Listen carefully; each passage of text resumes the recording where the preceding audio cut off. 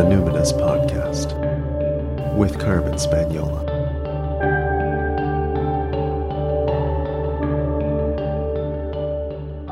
Hi there, and welcome to the Numinous Podcast, where we have interesting conversations with everyday folks about the mystery of life.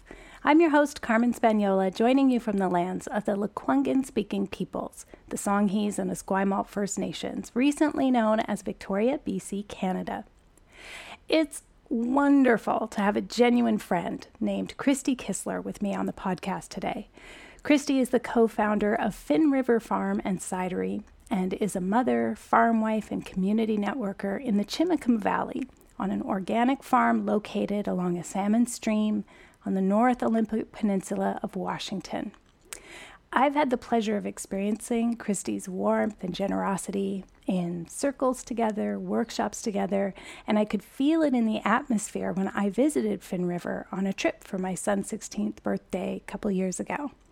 I'm super excited to return there on September 17th and 18th, 2022, when I'll be leading wheat weaving workshops and hanging out on the farm during the Jefferson County Farm Tour Days. You can go to my website events listing for tickets.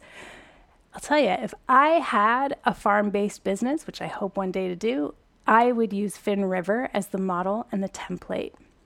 Now, where Crystie and I could probably spend forever talking and visioning and activating dreams together is where land-based spiritual connection and social justice meet, where business ownership and equity and advocacy intersect, where dismantling supremacy culture meets building a worthwhile and beautiful and delicious future.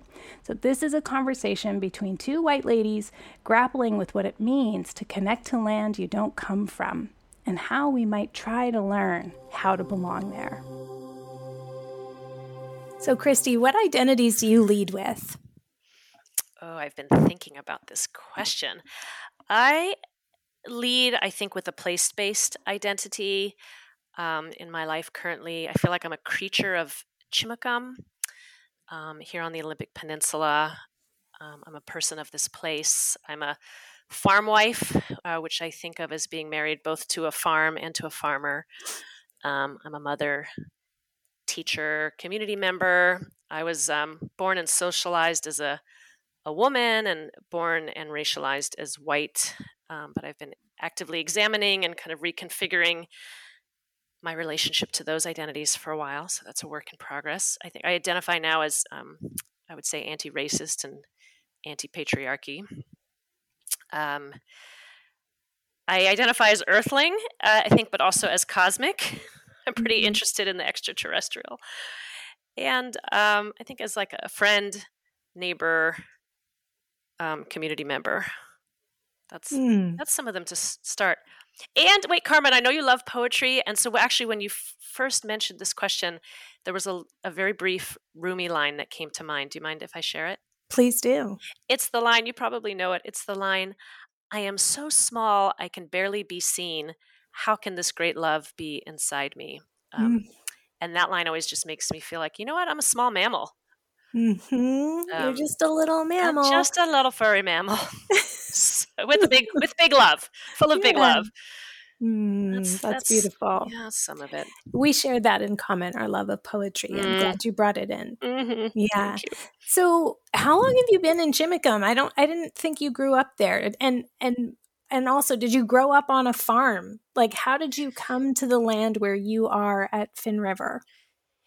Yeah, that's a good question. You know, I'm 51. I've been here now for the majority of my life, but that means about 26, 7, 8 years. So I was not born on a farm. I was raised by a very kind of cosmopolitan kind of mover of a mother. So we were in a lot of urban centers as a kid.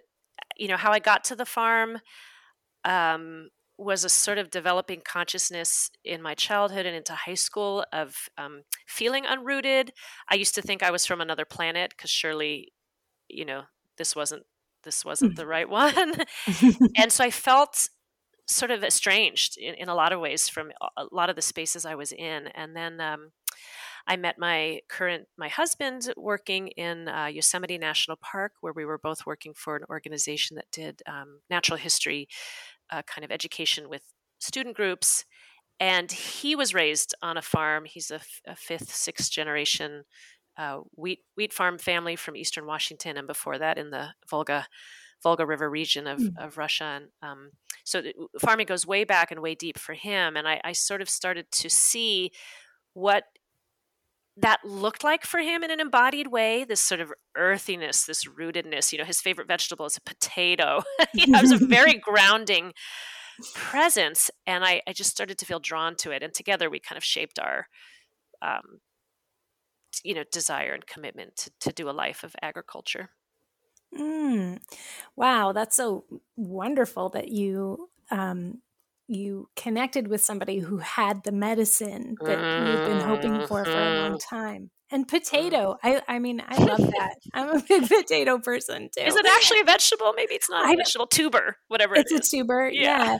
The Volga River. So is he kind of like Bessarabian or something like that? Like some of the, is he actually Russian, or is there? No, they are the Germans that Catherine the Great brought up to that area actually to farm wheat, and then changed her mind, or the next ruler changed their mind, and then they were sort of sent off. And I want to say that there's a whole community of them in Eastern Washington, and there is a name for that kind of ethnic group. So my mother's father's side are Germans in Russia called Bessarabians, and came from the Wittenberg area, and yes, colonized what would actually now be Moldova, but exactly that, brought by the Russian aristocracy, colonized for about 100 years. And actually, what's the test for how long does it take to talk about Nazis? Anyway, right. Did a lot of medical data gathering and testing on them to see if Germans who hadn't lived in Germany for 100 years were still ethnically German.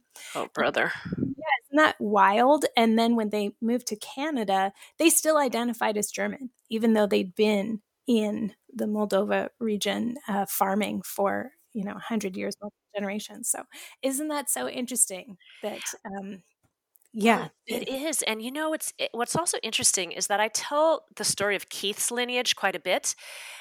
This sort of connection to, they brought wheat over and sewed in their coats and migrated across the country and settled in the Dakotas and then in Washington. But I didn't really have a sense of my own lineage past really my mother until the pandemic, when a second cousin something removed reached out to me, and she said, I'm tracing all the great-great-granddaughters of our shared Jewish-Lithuanian ancestor, Batya.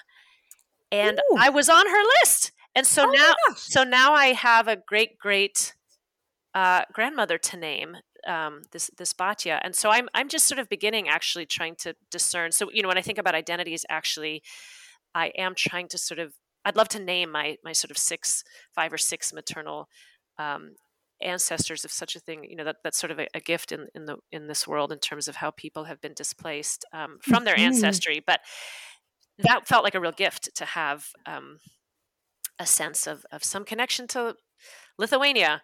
Yeah. Oh, that's exciting. I'm excited for you. How wonderful. God bless the people who reach out to strangers and say, I've done all this emotional labor for you. Do you care? It's like, oh my gosh. People on the internet, when they do that, I'm just so impressed. So, okay. So you have these identities, and they're here, in what you would call the Pacific Northwest, I guess, it's still under the umbrella, basically, is white. You're a white settler. And though Keith has been there for 5 or 6 generations, that probably brings with it a fair bit of tension, I would think, if you're anti-racist. And so how do you grapple with being white farmers on indigenous lands? Like, how do you incorporate that into your work if you're anti-racist, anti-patriarchal, if you're working towards incorporating justice? Yeah, well, it's such a relief, really, in some ways, just to have you ask the question out front, because I do think that's the it's sort of the great hurdle, and it's the great complexity, really, of sort of occupying, I think, the identity I do, or the identities I do. So yeah, I can respond to that a few ways. I guess first I'll say back to the sort of initial impulse to farm came from a sense that the relationship that I was sort of instructed to have with nature was that it was this kind of external force that you visited on weekends or when you went hiking. And otherwise you had your sort of real life, and you kind of moved back and forth in or out of nature depending on your schedule or your, your opportunity. And in our early 20s, both Keith and I started to see that that was somehow unnatural. It certainly didn't feel correct in our bodies, and it felt like it wasn't correct at scale because of the way this society that we inhabit was sort of disregarding what it was sort of naming as nature. And so reconciling that for us was this relationship to food, and the sense that food actually is nature. It has been sort of categorized as the sort of other thing you buy it in the store and so on, but it is actually like plant matter and animals and soil and water and minerals and light. And so we thought, wow, what if we pursued a life as farmers with the sort of intention of having that be our pathway to reconnection with nature, knowing that agriculture, had, in some ways was the great veering off from our sense of wild, sort of nomadic, kind of reciprocal, wilder connection to natural spaces. So knowing, and agriculture was sort of maybe it was a harbinger of colonization in so many ways. Is it? Well, and the surplus, sure, the hoarding of surplus, and things like that. Yes, yeah. So we came to agriculture with this sort of naive but earnest notion of we're going to use farming as our portal to reconnection with the land. We're going to help remind ourselves and those we feed that food is nature, and that this, I wouldn't have used the word reciprocal at the time, probably not as aggressively as as passionately as I do now, until we've all read Braiding Sweetgrass, and Robin Wall Kimmerer are sort of really reinforcing that idea of reciprocity in a way that's sort of finally settling in to my bones. But that we would use food as this portal of reconnection, and so arrived full of ideals, and pretty soon, started feeling how big a task it is to become rooted in a new place. You really can't just plop down and belong. And I started to just sort of just really dig into what would belonging feel like here. And I realized pretty quickly, I have to understand what happened here, and you start asking that question. And especially in the Pacific Northwest, you don't go too far back before you bump into colonization and this sort of brutality and barbarism that was the sort of invasion of this couple landscape. Generations. Yeah, not far back. So now what's really interesting about Chimicum, and at the risk of getting like too historical nerdy here in this conversation, it's a pretty complicated spot on the Olympic Peninsula. There are many sort of tribal nations and communities and family groups that have moved through the Olympic Peninsula as homelands, as trading grounds, as migration paths. And Chimicum, the community I'm in, was named after the Chimicum people. But if you looked at the Wikipedia entry, even 5 years ago, even a year ago, maybe, it would say, well, the Chimicum were all I don't even know what verb it was, something terrible, lost, destroyed, basically that this is no longer a functional group of people. So you had to sort of start going outward. Well, who's our neighboring tribes? It's the Sklallam. We have the Jamestown Sklallam nearby, the Port Gamble Sklallam. There's also connection in this land to the Snohomish, because as cultures were displaced, they were moving, they were forced to sort of move into new spaces. So I started to jump ahead. I started researching, where are we? What happened here? Whose land is this? And I'll just move ahead to say that's been a 20-year process. And it felt like becoming informed was sort of a first step, and that the next step was going to be becoming, developing actual relationships with people. And that takes time and trust building. And the outcome, or at least in this moment where it's at, is the Chimicum people are not gone. They're very much here. And the families that have been here are emerging right now with a collective voice to say, we're here. That's literally the message. And some local photographers just did a portrait project to catalog, to kind of capture their, catalog their photos, take their photos, and make an exhibition. And that exhibition is going to be at Finn River, our farm, on Labor Day weekend. And members of those families are going to be here.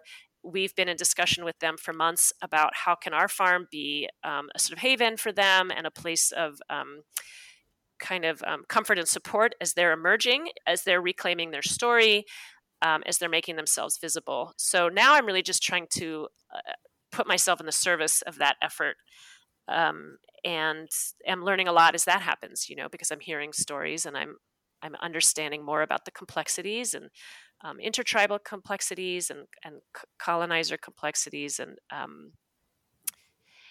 so I could go on, but does that answer your question? Mm-hmm. Part of it? Yeah.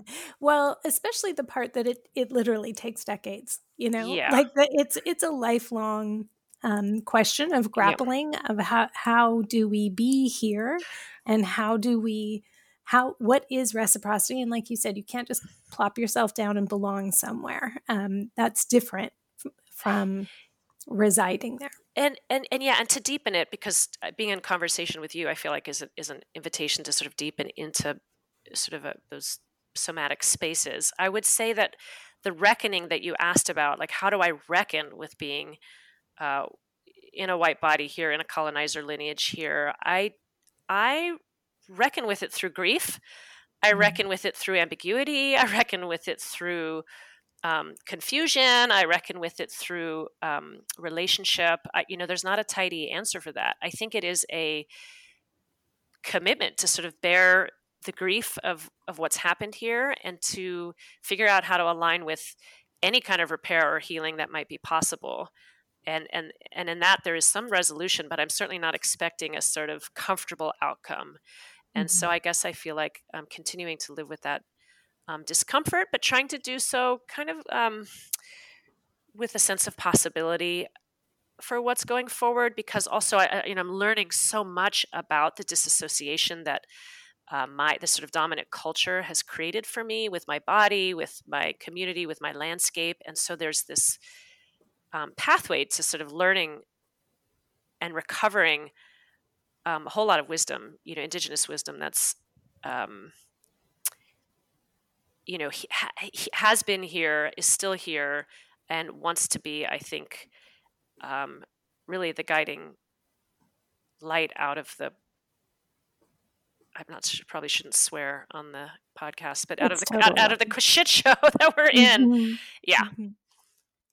Well, what you're describing is the word that's coming to me is hospitality, and that here we are as uninvited guests. Yep. And now you are a landholder. And so how can we create an atmosphere of warm hospitality in order to create conditions where reciprocity may exist at some point, and it may or may not be returned. But I notice, having visited Finn River once, that like hospitality is a really it just permeates everything. It's a very welcoming place. And a big part of Finn River, of the experience there, is dining. And so how has your thought about food evolved? Like you kind of were telling, saying you were a bit naive, and it was like you being a bit cheeky and describing like, we're going to, food is nature. So, clearly it's important to you, but like the dining, the customer service, the atmosphere that you've created, it really is a like hospitality forward kind of place. So why is that so important to you? Like, don't you have enough work to do just like growing grain and making cider? Like, what about this restaurant experience? Yeah, thank you for that question, because it speaks to really the purpose. I don't think the purpose for us ever was just put food in people's mouths or just put beverages in their, down their gullet. It was always, this is just an opportunity to share our mission. So the Finn River mission is celebrate the beauty and bounty of the earth, reconnect people to the land that sustains us, and grow community. And we drafted that, with quite a bit of thought and soul, and sort of, it's been a touchstone, throughout the decades we've been building this kind of experience and this enterprise. But I would say the last bit, grow community, has been the one that continues to sort of reveal its depths and to reveal its challenges and its possibilities, because I sense that for sure was a fairly glib statement. Grow community, everybody's welcome. Come on, let's eat and drink together. And the longer time I've spent here, the more I've felt into the kind of the opening up of the heart, and the sort of offering up of sort of time and presence that's required to make a community possible. So Finn River's intended to be a space where really that invitation is open, that work happens. We create, lots and lots of sort of cultural content that will bring, reach, I think, all different sectors of the community. And really the signature piece of the Finn River facilities, if you will, is this old dairy feeding trough. It's like 75-foot long concrete trough. I don't know if you saw it when you came, but it was where the cows would sort of walk up and put their head down and eat the silage or the hay or whatever it was. And rather than knocking that over and putting in tables, we just ran table down the middle of the feeding trough. So you literally sit on it when you come, and you're sort of at this human feeding trough. And the idea was, this is a 75-foot long table.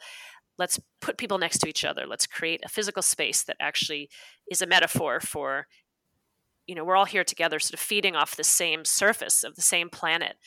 We're all eating the same elements. We're in this relationship all together. And I think that sense of kinship that you feel when you're eating together is something we wanted to sort of reinforce and nourish, And so food is nourishment, food is kinship, food is community, food is celebration. We really try and create opportunities for all of that to happen. And then, of course, the food, back to the sort of origin story, reminding people, when you put this in your mouth, you're eating that, you're eating the earth, you're eating the light, you're eating the soil, you're eating the sweat off the hands of the farmers, you're eating the life energy that they brought to it, that all the sort of elements of the land bring to it. So dining is, it's a fundamental kind of community building act. And we discover new things about how to do that in ways that will continue to be sort of more inclusive and more accessible and more nourishing. It's been fits and starts of sort of understanding and learning. And we also are trying to operate as a business. And so that bottom line of enterprise is sort of a kind of constant wrestling match. We became a certified B Corporation, which is companies that make a commitment to what they refer to as the triple bottom line of people, place, and profit. And you put this in your operating agreement. You go through a very rigorous accreditation, and you essentially write into your incorporation papers, we are not beholden only to the bottom line. We will not behave in ways that are always profitable. We will act as if people and place matter. And so that continues to sort of guide how we think about food and hospitality. Now, and to hospitality, Carmen, I feel like I'm just at the beginning of a study of what does radical hospitality look like? How do we reduce the transactional and up the transformational? And the human beings involved here day to day are the ones that make that transformation happen. And what it means to be a human being at work right now is complicated and somewhat sort of beleaguered after the pandemic. So we're also trying to recover from that. So I have sorry, am I interrupting you? How is this for you as a person who is as much cosmic or has been rootless and oriented off planet for a lot of your life? How do you bridge to the earth? And how have you found meaning, perhaps spiritual homecoming by being a a farm wife? Yeah, such a rich question. The quest continues. It does deepen. Year to year, it does deepen, and it deepens as I become more familiar with the patterns of this landscape. The migrations of the swans, and the sort of flowering of the this, and the ripening of the that, and the way the light changes. So there's this thing that's happening to my body as it gets synced up to the seasonality of this place. I should mention that my husband and I were very profoundly informed by the work of Wendell Berry in our early 20s. And he's not in some ways, Wendell Berry's echoing something that I think of as very indigenous, which is this be of a place. You can't be in, your deepening of relationship to something happens through commitment and time and presence. And so we took his sort of urging and exhortation, like commit to a place, very, very seriously. Everyone who knows me knows it's hard to get me out of Chimacum. I have like a 3-mile loop that I do, day in and day out in this place. And so I'm asking the same question you are. What does it take to belong here? Staying here feels like one answer. Being in sensory relationship to the place, committing to getting to know my neighbors and continuing to expand who I think of as my neighbors, outside of whatever the kind of grooves are that you form naturally.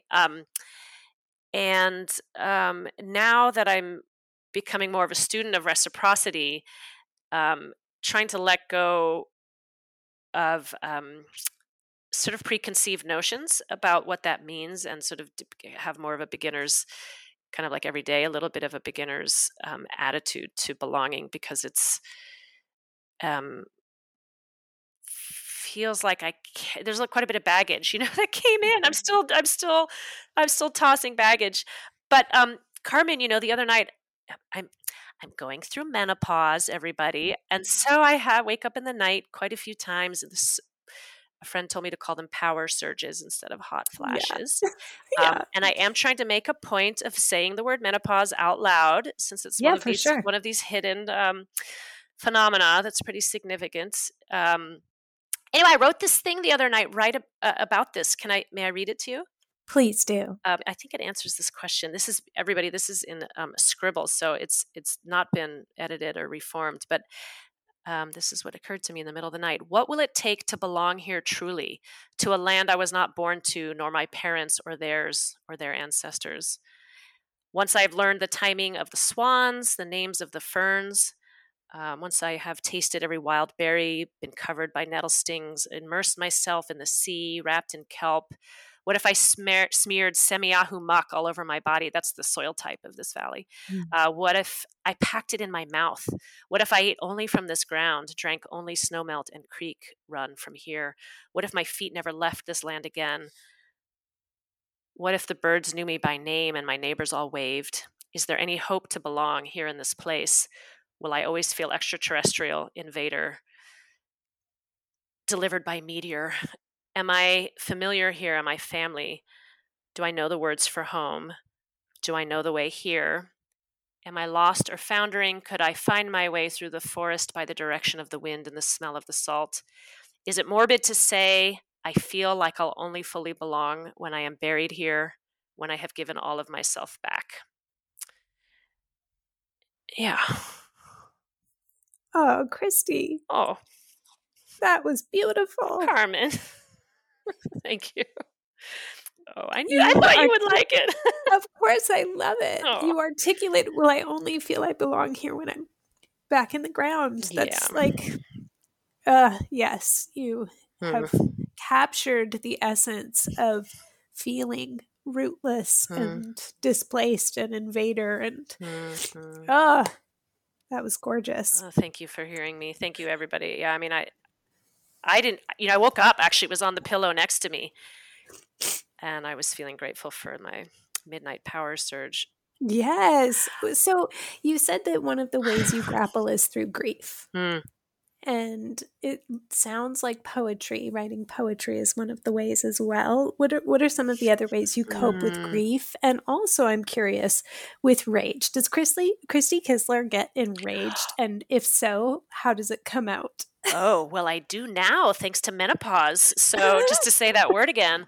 Yeah, I guess let's start with grief. The real gift of grief work for me came from Joanna Macy in my 20s, the Buddhist sort of scholar activist who introduced me to despair work. And I think the key sort of treasure of that encounter for me with her work was, well, I used to experience, I sobbed my way through college because I was studying sort of environmental issues and starting to gain a social justice consciousness,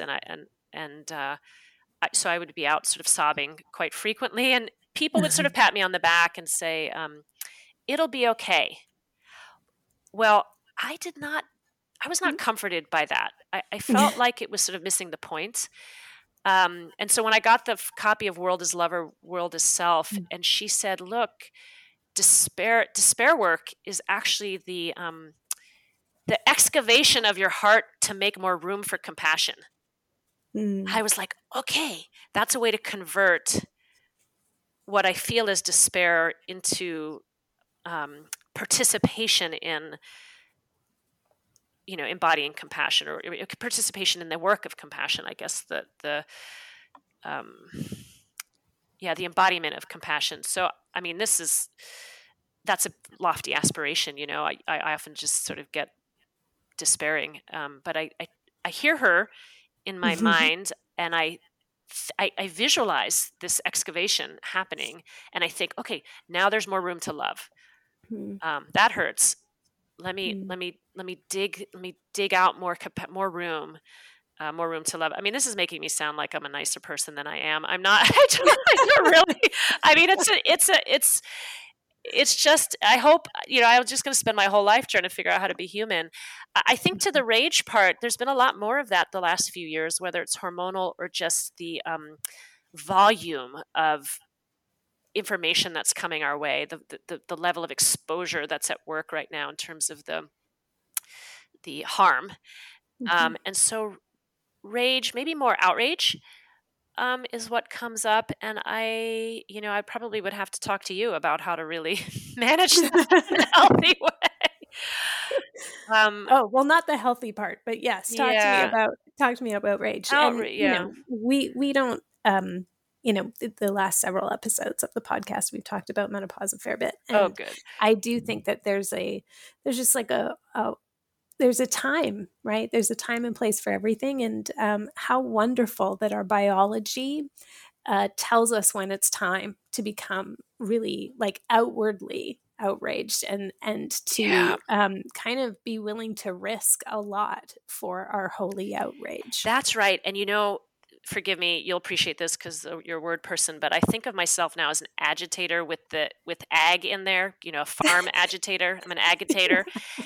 And I have become, I would say, and I'm guessing anyone who I work with who happens to listen to this will nod their head, I think I've become more disruptive, in meetings, not to sort of, not for the sake of being disruptive, but for the sake of sort of asking questions and challenging, status quo and so on and so on. So I have the gift of being in proximity to a lot of younger, I would say more radical thinkers. And so I have a chance to sort of echolocate off what they're bringing forward, what they're learning, the new language. And I would also say outrage is manifested for me right now as a new set of boundaries. What's that amazing Prentice Hemphill line?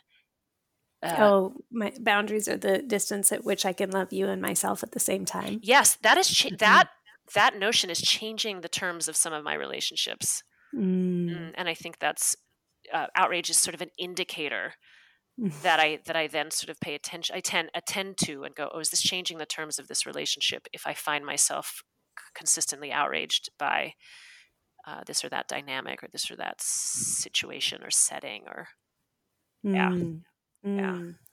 Wow. Well, I'm so pleased to know you at this time in your life, though I think if we'd known each other 10 or 20 years ago, we would have bounced off each other really, really well, because I too had the, like, it is nice to be able to look back and be like, oh, that was a little altruistic, or like, oh, I didn't know as much as I thought I did. And then to come to a place where it feels really comfortable to not know everything and to be learning. And like you said, be learning from younger people, and to be able to adopt new language and at the same time be able to spend the privilege of a wiser, older self on things that actually really matter and hopefully are going to have impact. So thank you so much for being on the show, and thank you for making me cry. That's just, it's so sweet. It's so sweet. It feels so good to cry to your words, Crystie. Thanks for being on the show. Oh, I'm moved by your responsiveness, and it's always a joy to talk to you, Carmen. And thank you for the thoughtful questions and the fruitful conversation. Appreciate it. And looking forward to seeing you. Looking forward to seeing you too.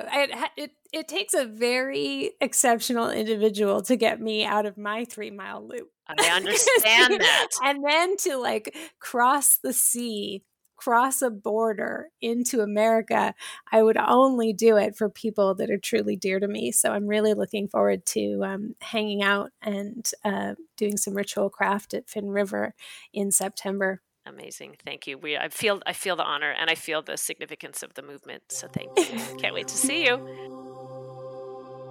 I know you want to read that poem again. So Crystie has generously supplied a draft, which you'll find in the show notes at numinouspodcast.com. I cannot wait to enjoy the Harvest Home season with Crystie and the Finn River fam. As I said, you can purchase tickets online. It's the same workshop each day, so just pick your day and let's make it a date. I'll see you there. And if you come, post it on Instagram. Tag me on Instagram. I'm going to be on the ferry, and I'm very excited. So let us know when you're traveling there, and let me know who I'm going to be hanging out with. It'll be very exciting to see you. Listener shout out today. I can't help but notice that my listens in Ukraine are growing lately. And I don't know how that's happening, but I want you to know that I see you and I'm thinking about you. A lot of us over here on the west coast of Canada are still thinking about you and talking about you and holding vigil for you all. So it means a lot that you're listening, and I hope you can feel my heart reaching for your heart through the airwaves. Thank you. Thanks for being here. Finally, The Spirited Kitchen, my forthcoming cookbook, October 31st, available in stores, is now available for pre-order. And I highly recommend you purchase it now.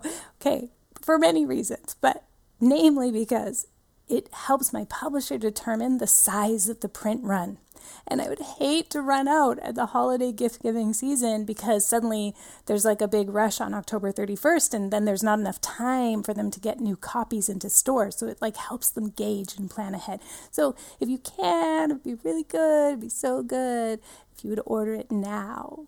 And you can go to my website and you'll see a bunch of the cookbook tab, a bunch of retailers you can purchase it from, and then you can just come back and submit your receipt. You just come back to my website, go to the cookbook page, and when you submit your receipt, you'll instantly get a download bonus. One of them is like an extended final chapter with over 300 magical correspondences, different ingredients, animals, deities, elements, medicines, plants, all that stuff, and what their spiritual significance is. So if you can, it'd be so good if you could order it now, and just go to my website, carmenspagnola.com, CarmenSpagnola. Until next time, take care.